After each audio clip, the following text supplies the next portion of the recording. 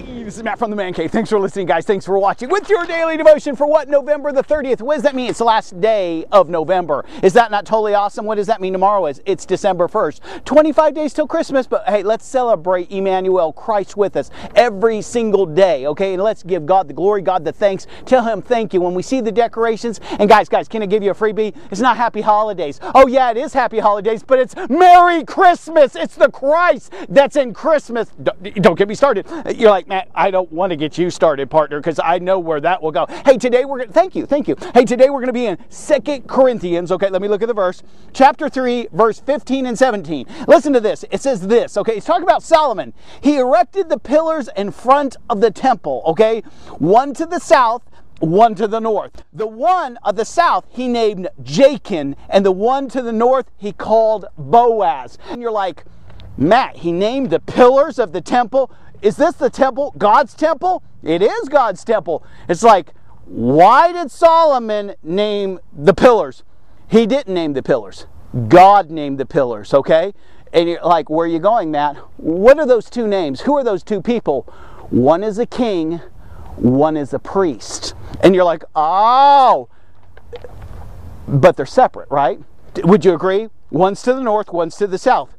There's only one person in the entire Bible, okay, other than the order of Melchizedek, which was a theophany, and that's some deep theology, okay, that was both priest and king. Who is that? Jesus. Each one had a role. There was a role of a king, and there was a role of a priest. Why is it that the king had to hear from God from the priest or the prophet, okay? That's a whole nother devotion in and of itself, and boy, I'd like to go there today. Oh! Does it make sense? You're like, yeah, it makes sense. How do I get into the temple? I got to go through the what? Through the pillars. How would I get to the Holy of Holies if I was allowed to go there in the Old Testament times? I would have to pass through those pillars. One was a priest, one was a king. How do I come to God the Father? Through Christ. That is the only person who is both priest and king. Do you understand? See, the Old Testament is a picture, okay, a shadow of what the New Testament is going to bring forth, okay? There was no way for you and I to get to God the Father. So what God is showing us is a picture back when Solomon is building the temple of the only true way that I can get to God the Father, okay? Exclusively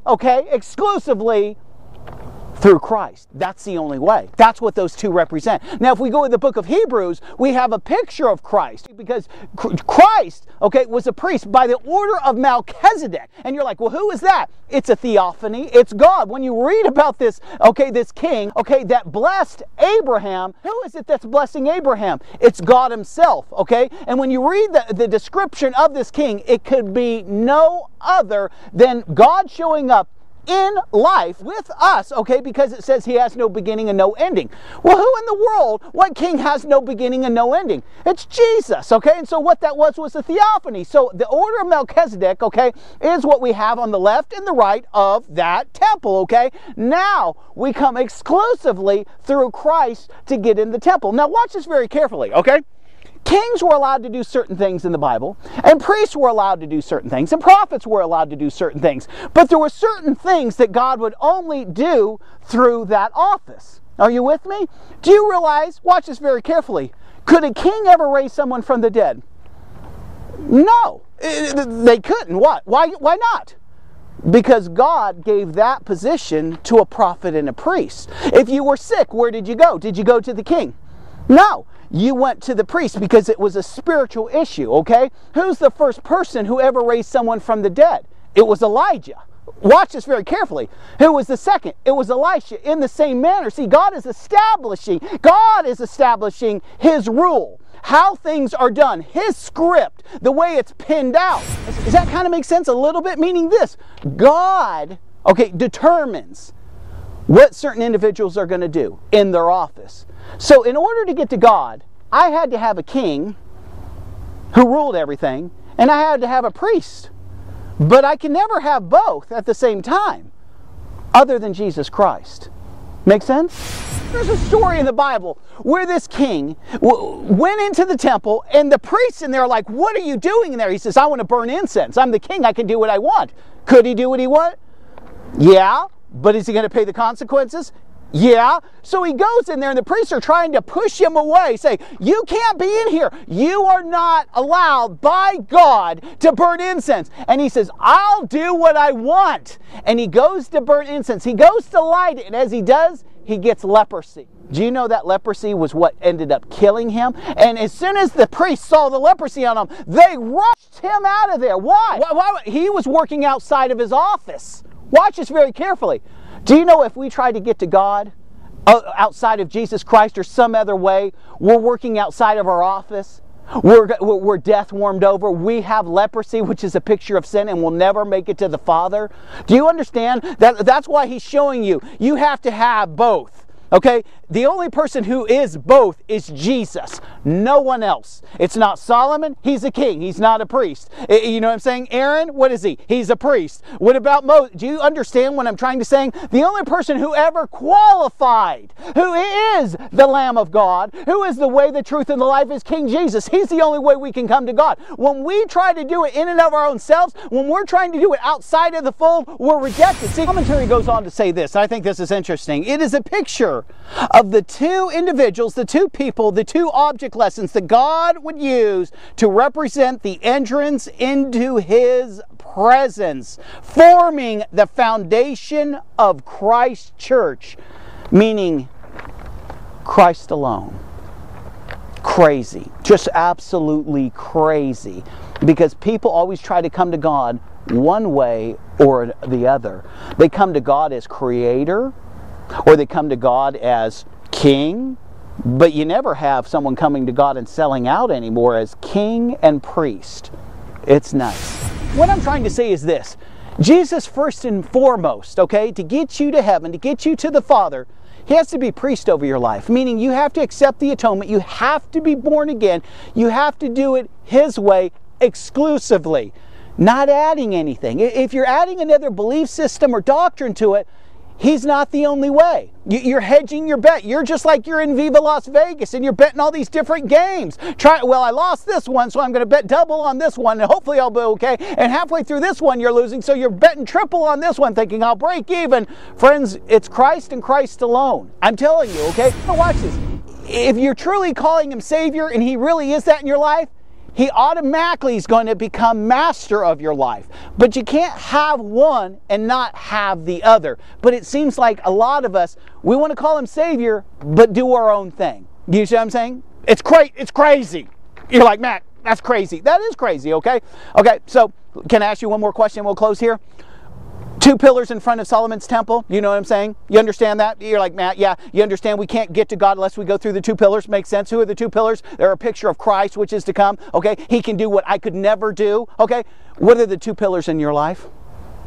What are the pillars of your life? When you look at your life, what is your belief system? What is your thought on? What are the pillars of your life? When you look at your life, what is your life about? What is it you think about the most? What are the foundational pillars of your life? Is it Christ? Is He Lord and Savior of my life? And He's King of my life? I mean, what are they? Or is it the world?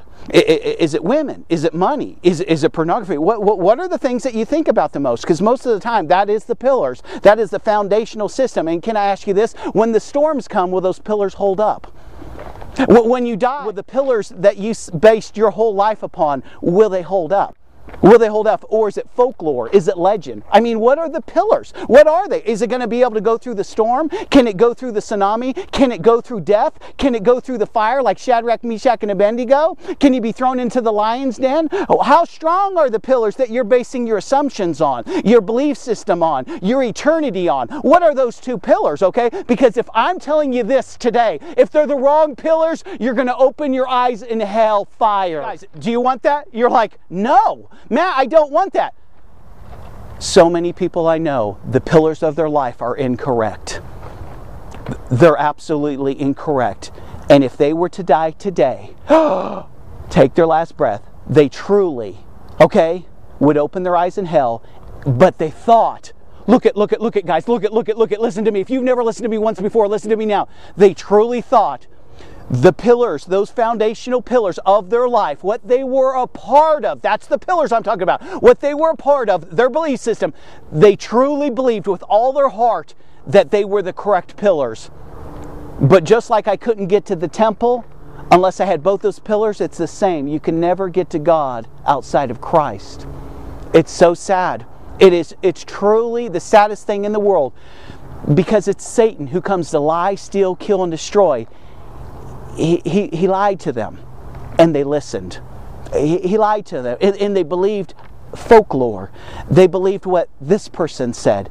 They never were grounded doctrinally, because if they were grounded doctrinally and they understood the temple, if they understood the temple and the furniture in the temple and the pillars in the temple, and if they understood just this premise that Solomon could never raise anybody from the dead, if they could understand the premise that the ark of God can never be found, if they understand the premise if you come any other way than Christ alone, with any other belief system, with any other doctrine, with anything other than Him, that you're lost, you're lost.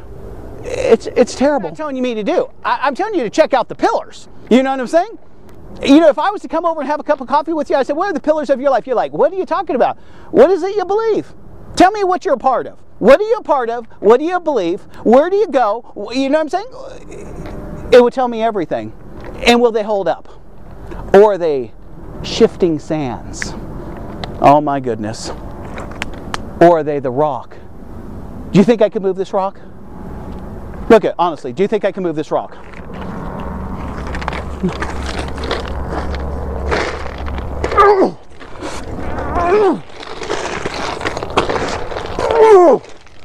I can't move it, guys. That's how strong God is in my life. This is Matt from the Man Cave.